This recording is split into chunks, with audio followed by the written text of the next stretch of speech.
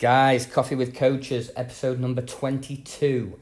This is a great chat. We geeked out a little bit, I have to warn you. We are three coaches talking about training, so we did geek out a little bit. This is Dave Jackson, one half, as you'll hear, of the co-founders of School of Calisthenics, which is an amazing, awesome online platform. I had a look. I've since done some of their free lessons and stuff. It's really cool.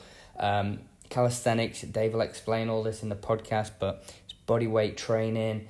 But that sounds boring. It's not boring at all. You check out some of the ridiculously cool stuff they do. Handstands, human flags, just you name it, they do it. And they're in amazing shape. Unbelievable sort of platform that they offer, and some of the stuff that they can teach you guys to be able to do is incredible. So I want you to check that out. You'll hear us talk a lot about Jacko's sort of route from rugby into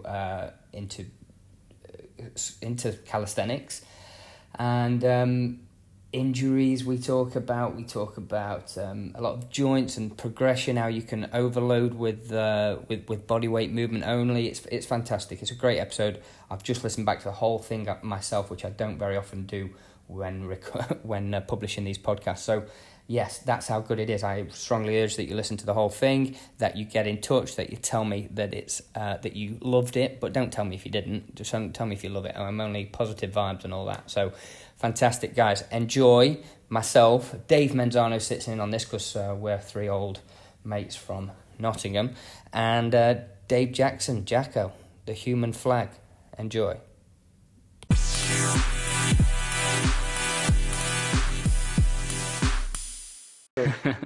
So I've started recording now, guys, and I'll introduce Dave Jackson, Jacko, from School of Calisthenics. Welcome to Coffee with Coaches, although I'm drinking a glass of wine at the minute, and Dave's just got back from a run, so he's probably got a protein shake with some chia seeds or something like that. Vinegar, yeah. Water and vinegar, my favourite drink. Right, Apple cider vinegar, organic, Dave. That's it. How you do it? I've had my one coffee for the day, so I've got a smoothie. Well, I wouldn't. It's bear in mind it is 6 p.m. here. Like I'm not a wino. Like it's 6 p.m. I've just been prepping some food, so that's my rule. I can crack wine as soon as I start cooking. So and that's lockdown rules as well, and it's our weekend. So guys, this is Dave Jackson, who's correct me if I'm wrong at any point. One half of the founders of School of Calisthenics. Is that right? Yeah. So me and Tim Stevenson with the. There's three of us that are directors of the business, but in terms of the coaches, me and Tim are the two idiots that came up with the concept of teaching people calisthenics. And so I've not seen and spoke to you for, well, I know it's 10 years now because I've not been in the UK for 10 years, but you was playing rugby and lifting. Yeah, so I retired from professional rugby 7 years ago in 2013, right? From a head injury. I had a seizure on the training pitch, not a great time. And it took me a year to be able to run without getting a headache, so to shift my symptoms. But I have made a full recovery, and part of that recovery was not just physically, it was also mentally dealing with going from a professional sort of sporting or rugby career and going, what are you going to do now, Jacko? Was you coaching whilst you was playing at all, Jacko? Was you doing any? Yeah, so I was rugby coaching. I'd started doing some rugby coaching, done my sort of qualifications for that. I'm a qualified school teacher. I got a master's degree in engineering. But despite collecting a lot of certificates to allow you to do certain things, when I finished my career, I didn't want to go. I felt like I'd obviously been in a very privileged position and felt that I'd learned a lot of stuff that I didn't want to go to waste if I, just went into sort of an engineering career or something like that. I felt that there was. You mean that you'd learned from rugby, from playing sports professionally? Yeah, from coaching rugby, from being in rugby, from just being in that sort of professional sport environment. I'd had a number of injuries through my career that gave me some time out where I did some additional learning, so like a diploma in sports psychology, diploma in sports nutrition.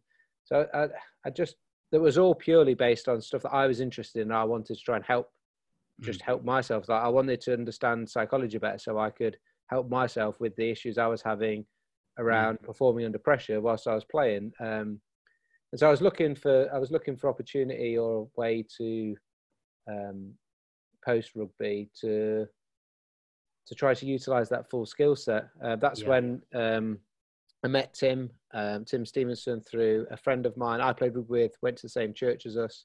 And now I was looking at like strength and conditioning coaching, but I'd not done, I did GCSE PE. That was as far, I didn't even do A-level. I didn't do a degree in anything to do with sport. And Tim had done an apprenticeship at Sport 981 at Trent University as his way into S&C. So Josh, my friend, hooked me up with him saying, look, he got into the way where you're interested in going without that sort of undergrad degree in sports, exercise, science or whatever. And we hit it off. I sort of did effectively this is post-injury. Yes, this is post-injury. Yeah. So was you advised to step away from intense training required for rugby? And I know you was lifting and what have you. Was you advised to step away from that with it being, what it was? Yeah. So I basically I had the seizure on the pitch in August 2013. It wasn't until January that I ended up announcing my retirement. So August, September, October, November, December. It was like 5 months or so that we were actually trying to get back to playing. But I couldn't sit and look at the TV, let alone try and run. And sort of all the classic head injury issues they have around just brain function, cognitive. I couldn't. One of the ones is that it's such a weird feeling because one of the classic ones is they ask you to like your classic things like what day of the week it is and all that sort of stuff. But you're basically like I was a zombie for a few months.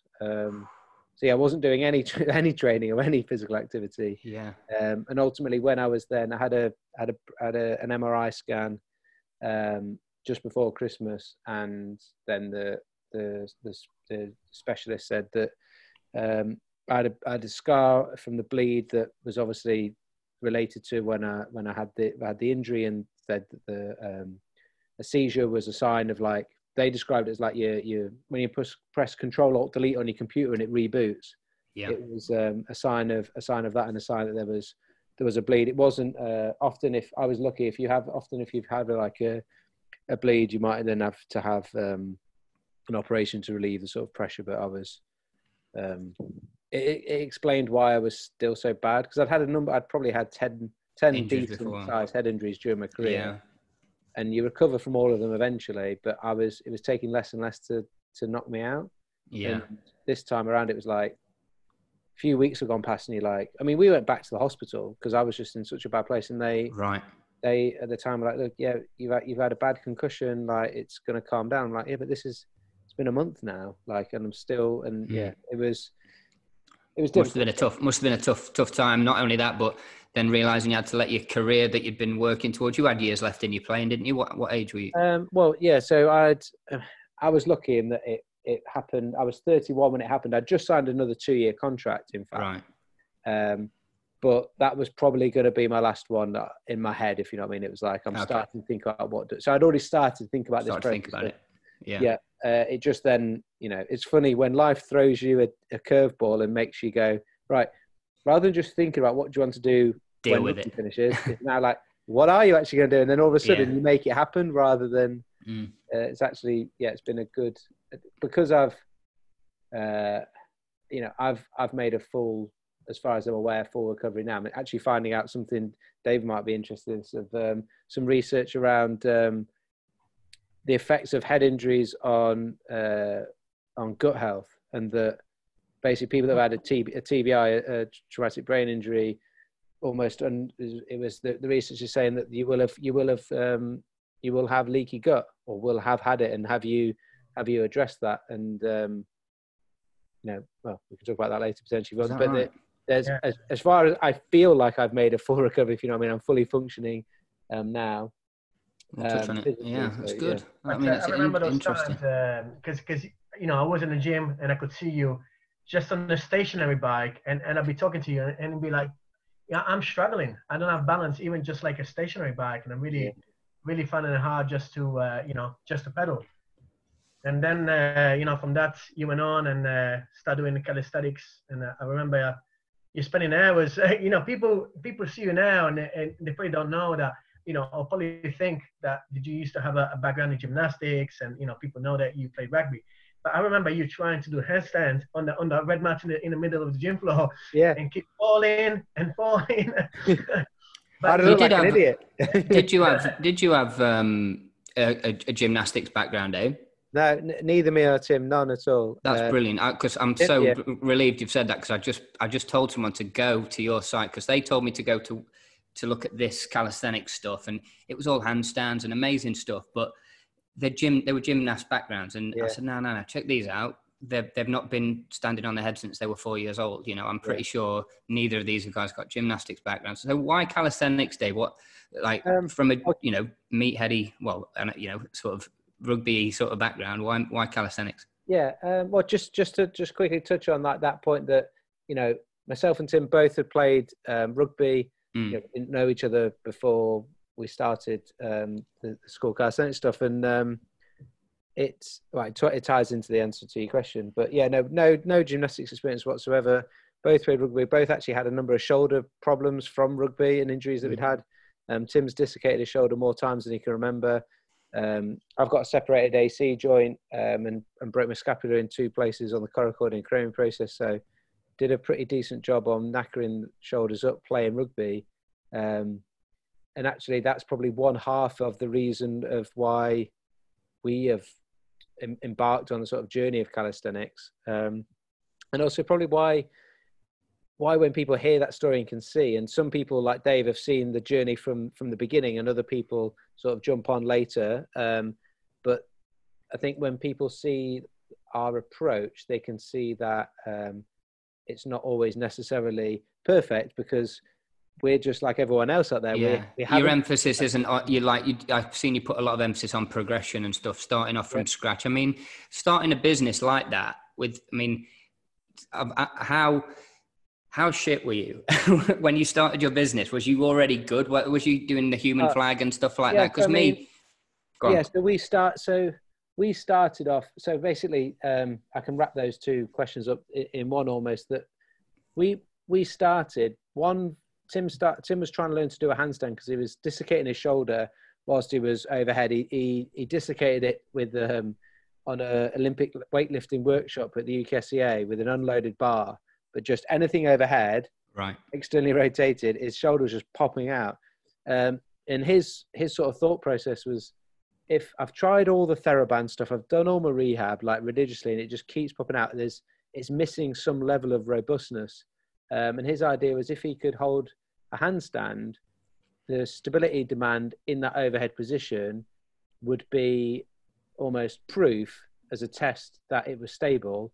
And therefore training to do that test was going to be a way to sort of progressively load it to the point where it could deal with that. And lo and behold, since he's been able to do a handstand, since I've known him, he's never dislocated his shoulder. And since I've known him is when he changed his training from weightlifting to a traditional sort of strength training to calisthenics. For me, it was more out of the fact that once I was able to get back training after I'd got over all my symptoms, I was such a motivated guy for training. David will have known, seen me in the gym. Like, I loved, I'd come and do extra stuff in the gym outside of what we were doing in the professional environment, just because I loved it. And I always thought when I finished playing rugby, I'm just going to go full hammer and tongs at weightlifting. Like, I love the gym so much, like that's all I'm going to do.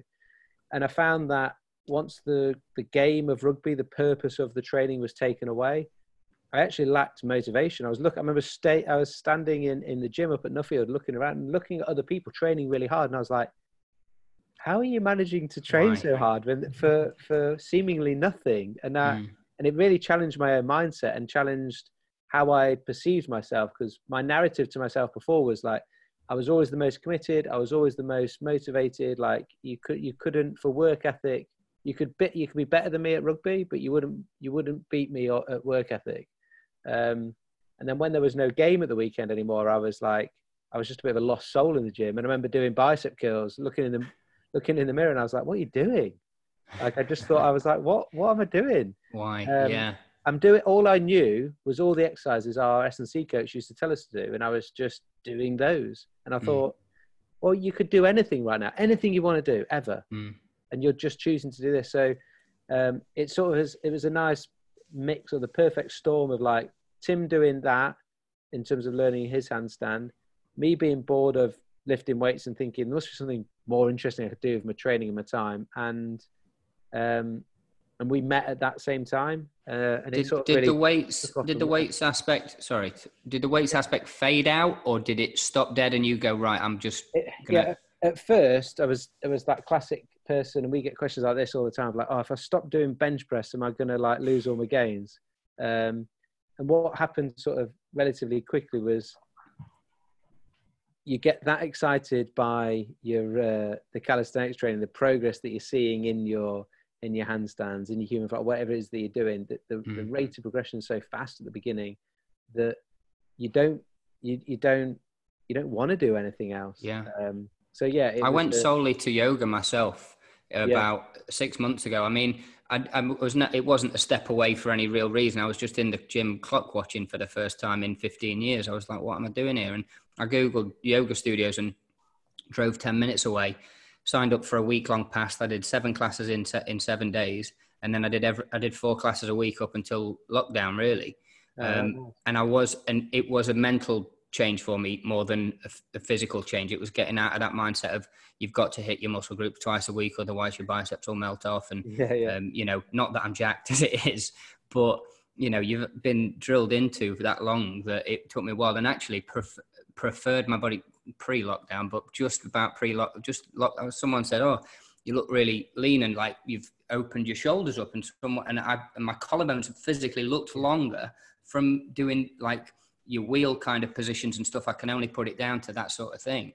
And I actually really started to like my body for having done that. It's not that I'll never lift again, but it was definitely a nice period for me. And now I'm just doing what I can when I can, which is a lot of calisthenics, but I've got a few bits and bobs in the house here. But I mean, we had people had seen our transition from, in our gym down at HC, there was no one doing any calisthenics at all. Someone came up to us once and saying, what are you two doing? It just looks like you're pissing about. Hey, Dave, just a second. For people that might not know what calisthenics are, yeah, good point, can you just give a quick explanation of the type of things that you would do with people generally? So calisthenics comes from 2 Greek words, kalos and stenos, which mean beauty and strength. So essentially, by its definition, it means like to move beautifully. It's beautiful strength, and we see like movement should be a beautiful thing. So it's trying to use our body as the resistance to move in beautifully strong ways. So it's incorporating, like, we see it as quite a holistic way, or a rounded approach to training. So you're talking about yoga there, talking about good quality movement and range of motion and exploring, opening up. Well, it incorporates that. It incorporates the strength elements of things like of muscle-ups, which are progression on from your pull-ups. Your human flags are sort of your gravity-defying, sort of show-stopping elements. But essentially, it's using your own body weight as your resistance. But, the basics of that are your push-ups, pull-ups, dips, and variations of. But it's taking it a much further step beyond those things and challenging what, as we call it, redefining your impossible, but challenging what you think your body is fully capable of. And using, my narrative, the story I've got is that became, learning those things became my new motivation. I said how, like, when rugby was taken away, I lacked the motivation. I needed like something to work towards, some sort of.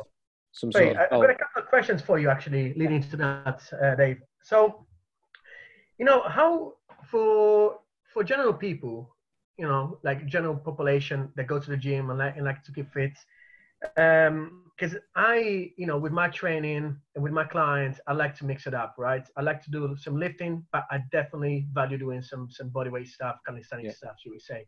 So like yesterday, I did some pistols, I did some ring dips, I did, ring rows and chin ups and split squats, etc.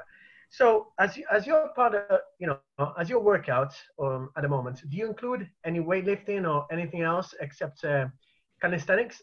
And how would you incorporate, otherwise, for people, calisthenics into the exercise regime? Yeah, great question, Dave.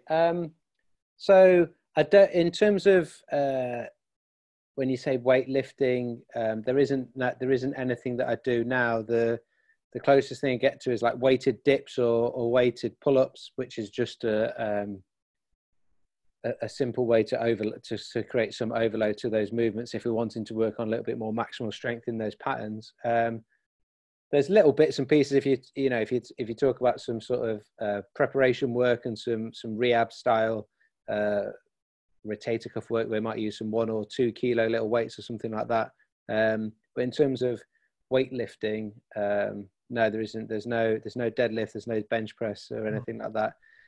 These days, it's been a while. I don't know how I'd fare up if I tried to. But, so you've been helping me quite a bit, actually. I remember on your early days, and I thought, I could see you doing muscle ups, and I thought, I better ask Dave and see if he can help me on a muscle up, because I can do, a lot of chin ups and pull ups, even weighted, but I couldn't do a muscle up, right?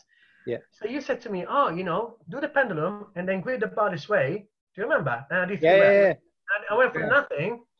Actually, it was the grip. Do you remember? Yeah. You showed me how to grip the bar. Yeah. It's a great example of if you took at those two elements of calisthenics, the calisthenics being like, in our framework, we break it down to 2 main pillars of movement and strength. Like Dave came with a load of, you do like 40 kilo chin-ups, like a whole load of strength, but the movement aspect of the muscle up wasn't complete. The start of it being like essentially a pull-up, yes, but there's some the angle that we're pulling through needs to be slightly different. As you say, the grip on the bar needs to be slightly different. And it's one of those nice things that if you have one element of those 2 pillars, particularly if you have the strength, the movement part, which might be a little bit of technique, a little bit of like patterning or skill acquisition, learning to move in a slightly new way or different way, is something that can be taught in a very short space of time. For some people, it's 5 minutes, but if they're not strong enough, we can give them the techniques and the movement pattern that can still be learned quite quick. But if you're not strong enough, then that's still going to take the same as your traditional strength training. You might need to do a block of 6 weeks, a block of 12 weeks. So it might take years. It depends on what depends on what your starting point and what that thing is. But we can always break it down to fit into those two pillars of calisthenics, of movement and strength. And I think that it's something that, how many times as an adult do you go in the gym? Well, not even in the gym, but do you learn to do something new with your body? No. And this is one of the things that has caught us. I did a dragon pistol squat today for this week for the first time. I was absolutely buzzing afterwards, and it's like, explain that for me and the listeners. Let me try and guess it. I'm trying to get. With the leg out to the side. Training. Yeah. The leg out to the side. So if you imagine, it's an extension of a curtsy squat almost. So yes, if you think of a pistol squat, how deep you'd go in a full pistol squat and that leg out in front of you. But the curtsy means that rather than if I'm on my left leg on a bottom of a pistol squat, your right leg would be completely straight and you'd be right bum down to your ankle, ass to grass type of position. That'd be the bottom of your pistol squat. Whereas with the dragon, that leg has to come around the back like a curtsy of the other one, and it's still straight out in front of you, but slightly a bit amazing. An angle. That's like loads of hip mobility then, right? I mean, and adductor strength, which is a really interesting one. To hold the leg off the floor. Leg up. One of the nice things about calisthenics is there's no hiding place. If you want to do something that looks quite cool or is difficult, you have got to work on those weaknesses. And so what it does is it exposes your weaknesses. Yeah. And your weakness might not just be a strength thing. Your weakness might be a range of motion thing.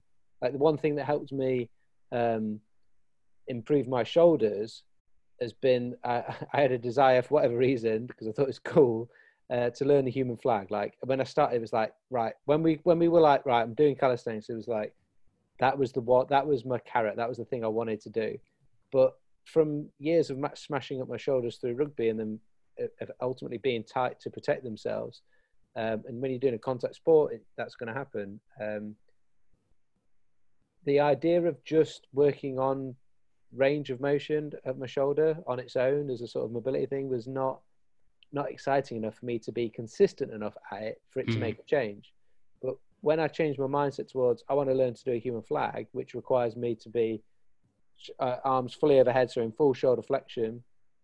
And until I've got good range there, can I even think about having a stable shoulder there and then being able to put down maximum force, pushing with the bottom arm, pulling with the top arm to be able to leverage myself out and hold yourself horizontal like a flag, like that then became a reason for me to really want to sort my shoulders out. And you know, whether someone wants to learn to do a human flag or not, having something, maybe it's a handstand, it doesn't necessarily matter what it is, but something that you get excited about doing for your training that's helping you build not just a more robust like human movement system, but one that moves better, one that you can control is only a good thing. It's going to give you longevity for whatever types of training you do. You know, Dave asked, we sort of moved on from it, but you did ask, like, how do you suggest people like get started with it or integrate it into their training? You know, you don't have to drop all of your weight training. I mean, we've done workshops with the physios and S&C coaches at England football at the FA.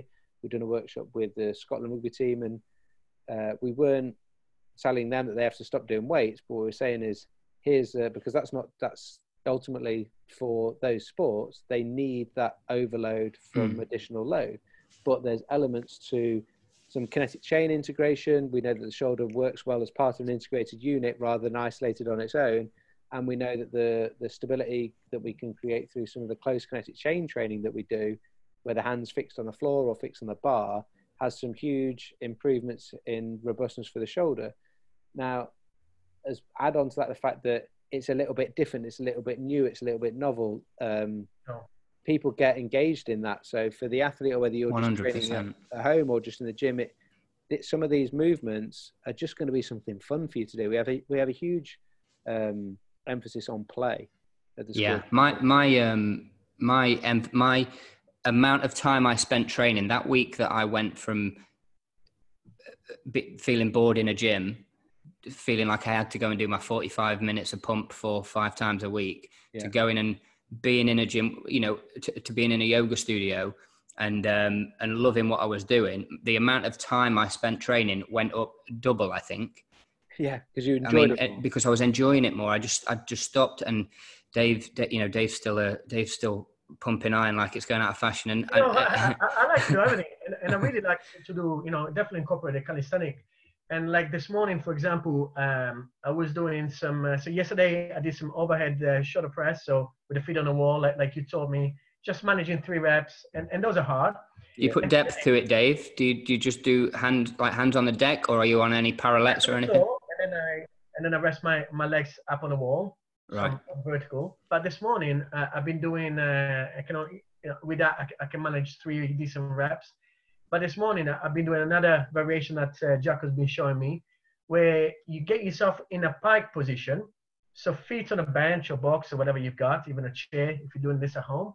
And then I raise my hands on a higher level. So I use bumper plates, but it can be yoga blocks, whatever. And I'm pulling myself down slowly, try to bring my forehead towards the floor. And then I'm piking, so I'm pushing myself back up. And I'm doing about 8 to 10 reps with that. So I find it great for strength. But you know what, Dave? I really like the pump that it gives my shoulders. I get a great feeling of mobility, of flexibility. You know what I mean? Yeah. Well, that's a nice variation of, and you talked about, Tim, at the start, talk about saying that we have a great emphasis on progression. Like the idea that Dave can do 3 handstand push-ups with his feet up against the wall is great, but it's a very low rep range that if he's wanting to, depending on what adaptation he's looking for, that's quite a demand, and there's only so much of that you're going to be able to do. So a variation from that is that pike push-up that he describes, where he's staying in that sort of like hip flexion position, that pike position, but raising the hands up lets him go through a deeper range of motion. The same thing with like your body's feeling good from all the yoga you're doing, because you're probably exploring different ranges of motion, end ranges, and different planes of motion than you would have done traditionally with your weightlifting. So by the problem with like a handstand push-up where your hands are on the floor is you're actually limited to when your hands come down towards your head, then all of a sudden you meet the floor. You've not actually taken the hand down towards the shoulder where you do a full range of motion shoulder press. Whereas it honestly, I've done it a few times and it felt a bit short. Like from when I was not before yoga a year or two ago, the range felt a bit short. It was actually a CrossFit class, which was the only CrossFit class I've ever done. But we was doing handstand push-ups against the wall. You was allowed to kick your legs, which I felt a bit weird at doing, but the range felt a bit short. And now doing what I do yoga-wise feels much better. The opening of I try and do a wheel at least once a day just to feel that lengthening all the way through from you know. I felt so weak that first day. So weak. I had to let my ego go completely. I don't know.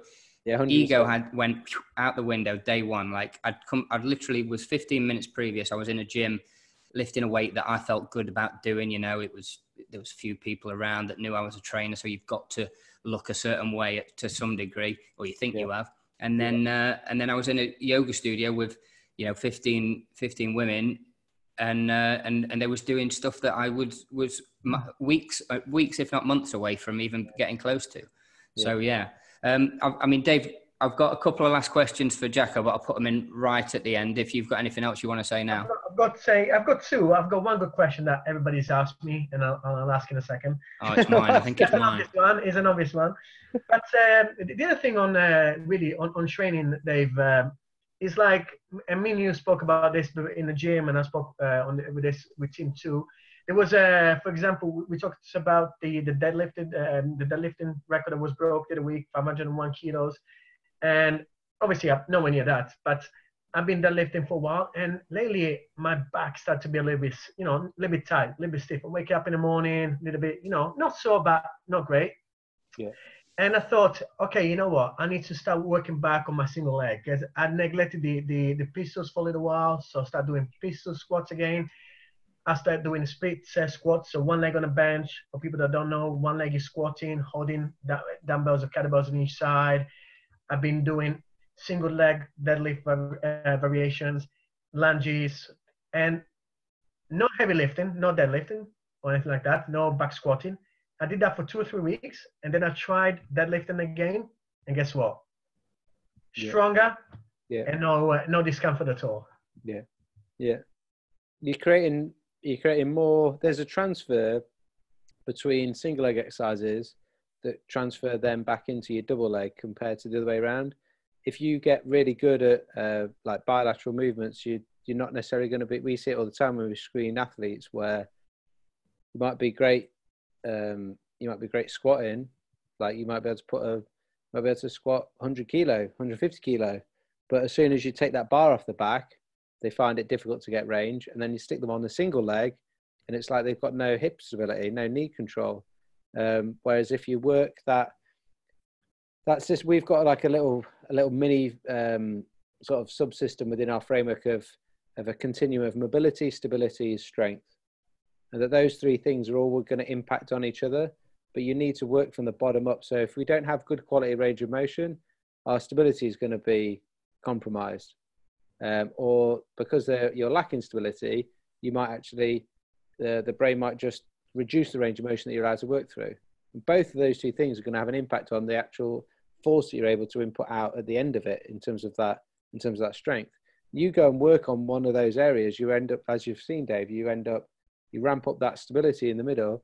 I imagine that your range of motion, as in your back, isn't then hurting anymore at that side of it. And then you've also got the strength that you've managed to apply. Like the brain will only allow you to produce enough force that it feels comfortable or stable or safe to do. Like the brain is always concerned about two things: safety and prediction. So it's trying to predict, like, is this effective? Like, is this safe? If I apply all this force down, is something gonna blow up? It doesn't want you to get injured. So that's definitely, that's something that we see massively with the shoulder. If you think of how the great range of motion that the shoulder's got, all of that range comes at a compromise of stability because it has so much range of motion just because of the architecture of that joint. And so by having a way of training it, like in calisthenics, where not only are you taking it through range of motion and connecting it into the rest of the kinetic chain, because we're always using our full body, we're not sort of isolating it on its own. We're giving it impetus and stimulus that's helping drive that increase in demand of stability that ultimately allows us to apply larger forces that lets you do either lift big weights or do cool stuff like human flags and handstand push-ups. Yeah, and the other one is on that, Dave, because you've got amazing abs. Everybody that can see you on Instagram or Facebook definitely can can notice those. So, do you ever cheat in terms of food? Well, there's I've recently had I've written a blog on this, so if people do, we could link to the blog, to be fair, so people can look at some of because I've linked some research in there and whatnot as well, but can look in a bit more detail. But basically, Tim takes the mic and he says, "It looks like you've swallowed a turtle." I've got like a turtle shell on my. I used to love the Teenage Mutant Ninja Turtles as a kid, but as a kid, I used to do an obscene amount of sit-ups every morning and every night because I wanted a six-pack like Arnold Schwarzenegger, like every good teenage lad, and actually just overworked probably some very bad just like flexion patterns. And I think my dad claims that there's some genetics involved as well. He reckons he had an awesome six-pack when he was a kid too. But in terms of since we went into lockdown, we've had a real in our house. We've had a real shift. Well, Catherine was probably, my wife was already there, but certainly I made a big shift from really focusing on, like, I knew it was important to be healthy, but all of a sudden, like, the shift was like, this is now the most important thing in my life right now, is that I need us to be healthy, and I need us not to get sick. And I've always believed in the process of you'll get high performance out of your body, out of your human movement system, if it's healthy, and getting that the right way round. So rather than going, I want to drop this much body fat, I want to do this, that, the other, it's like, well, your body will allow you to do that if it's functioning at its optimum. And for it to be functioning at its optimum, it needs to be fully healthy and therefore being fed with the right nutrients it needs. And that isn't just, we've had a number of guests on our podcast, like functional health doctor Sally Bell, natural lifestylist Tony Riddle, Richie Norton. We've had all these people that have come at a very holistic approach to their health and fitness. And it's not just about what we're eating, it's about how we're eating and how mindful we are, how are we dealing with our stress responses, what am I sleeping like, how am I managing that. But from a nutritional point of view, the shift for me has been everything that's been going. So in terms of like, I haven't cheated anything in the last 8 weeks since we went into lockdown. And actually for the last 30 days did a bit of, after seeing the research around leaky gut relating to traumatic brain injuries, did a 30-day reset, which is like taking almost anything that could be not even cheating, but just taking anything out that might even be common issues for people in terms of digestion. So I wasn't even having coffee, and it was basically like meat, potatoes, and vegetables. And at first you were like, when you look at what my diet used to be like, which was still good, but yeah, there was plenty of little naughties in there every now and again, and I would. What are those, Dave? Then what would you classify as naughty then? Well, I was not. I would, but just my my mindset had just shifted, and some of those, what I would see as like, even what I would see as naughty now is just completely different. And the weird thing was, after a certain amount of time, you just don't even, I feel so good now. My recovery is so much better. My performance is so much better that I don't even really want some of this. But like I would, one of the first things I took out was gluten. So I didn't eat loads of bread, but I would love bread and pizza. But it was just, I probably applied what I used to be able to, what I would have done before is I would apply sort of like an 80-20 rule that a lot of people would agree with and say is fine. But I could go to town on my 20, and that could be like cookies and chocolate but because I've got a decent level of like muscle mass and reasonable body composition and I've had that for a very long time. Like I played professional rugby for 13 years. I could in inverted commas like get away with those cheat meals in terms of I could still aesthetically look okay, but what's that doing to my insides? What's that doing if I've had developed leaky gut because of my traumatic brain injury? What's that doing to me internally? So I had athlete's foot for forever, and like at times it would get really bad, and there was a period where my feet almost felt like they were falling apart. 2 days after taking gluten out of my diet, athlete's foot gone. Really? Just to jump in there on something, Dave might know more about it than myself, but I just heard of a guy, quite a prominent vegan, went back to putting fatty fish into his diet, and his athlete's foot cleared up instantly. He said again, like literally almost overnight. I mean, yes, so it's crazy. But then that then spurs you on to go like, wow. So that like before, I didn't really look at my athlete's foot and think that I just thought, oh, I've got sweaty feet or whatever. Like, whereas when you look into it and you go, well, actually, that's a sign potentially of an autoimmune response. So there's something going on in the background. Even though I look good, that's where we're trying to change that shift in my mindset. And then when anyone then asks me now, I can only give them my honest answer is like, don't worry. If you're focusing on what you look like, then you can get that performance like potentially the wrong way or a less healthy way. But if you go for like my body composition now is, I'm probably in the best shape I've ever been in, and like everyone, I'm the oldest I've ever been. But I'm going to be 38 next week. I shouldn't be as lean and have the muscle like bulk that I have compared to when I wasn't. But the shift I've changed in terms of everything's for health. There's nothing going in that isn't healthy. No. And being more aware of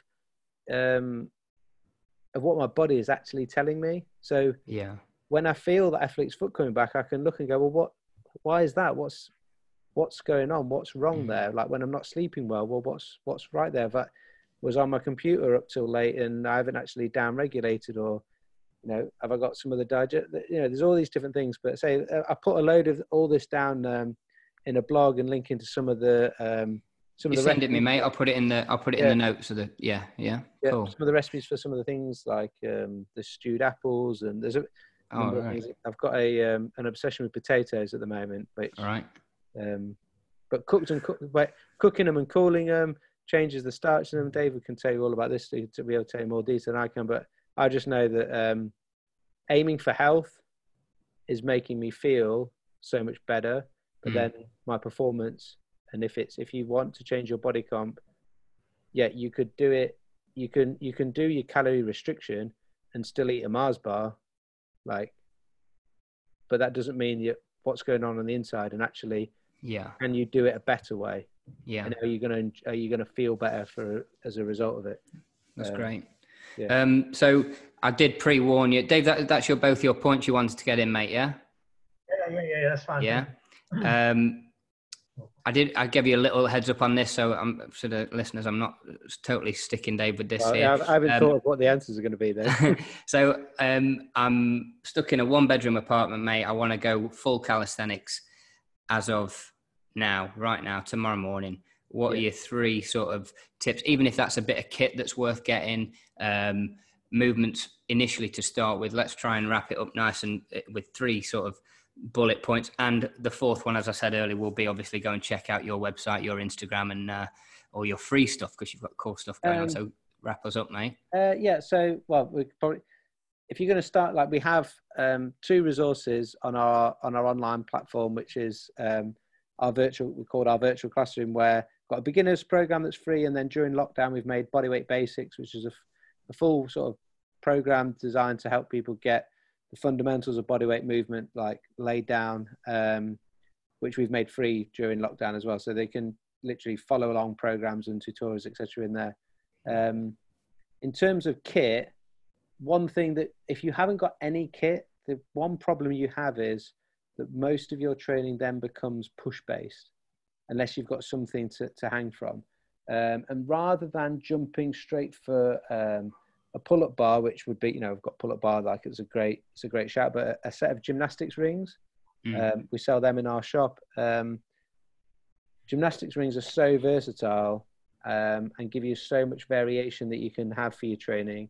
So you can body row and rather than full pull up and stuff like that. Yeah, but then you've got your full pull-ups. You can do muscle ups on them as well, but you've got all your pushing patterns. You can do so much core muscle.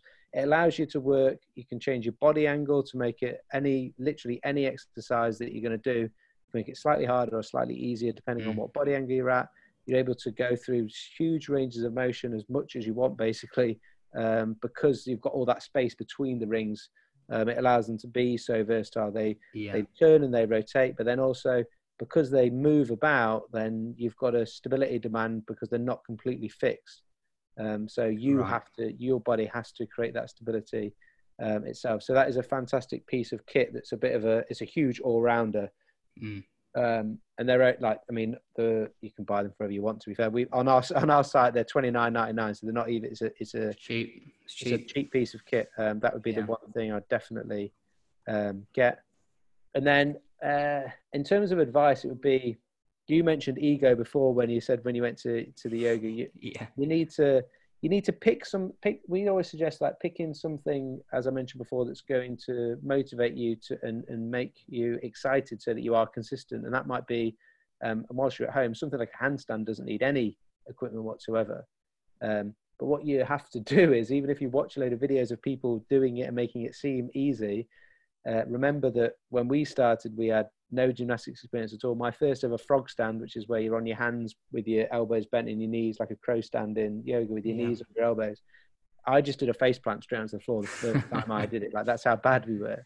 And you have to, even if you are, you might feel strong and you feel really good at what you currently do. If that's not body weight and that's not some of these movements like handstands, etc., then you have to leave your ego to one side a little bit and just work and trust through the process and build things up progressively. If I don't know how important to me, but if my final one can be sort of, as part of that is, we use the term earn the right to progress. Right, I love it. Essentially, like just putting a bit of context to like progressive overload. We have to trust that process, but also respect those progressions, in that if I'm starting off on day 1 at 0, let's not try and go to 5 or 10 like in one day. And enjoy the. You'll have some struggles along the way when you're trying to do something that you essentially think is going to be pretty difficult. Like, we talk about redefining your impossible. So you might think, there's no way I could do a handstand, but I fancy giving it a try, and I'm going to try some of these easier regressions to build it up. It's going to feel amazing once you finally do that movement, because you're going to remember what it was like to feel impossible at the start. Yeah, and that tends to change your mindset towards all of your training, and outside, it transcends out of training and actually goes through your life. You go, well, what other things in life do I think are impossible for me to do, that I could apply this new mindset that I've just unlocked effectively? Because I used to think that other thing was impossible too. I used to think a human flag was photoshopped. I used to think it was impossible. Well, now I can do one. Like, what does that do to my mindset of other things that I think look impossible? Yeah. So, yeah, there's some. Where's Dave gone? There he is.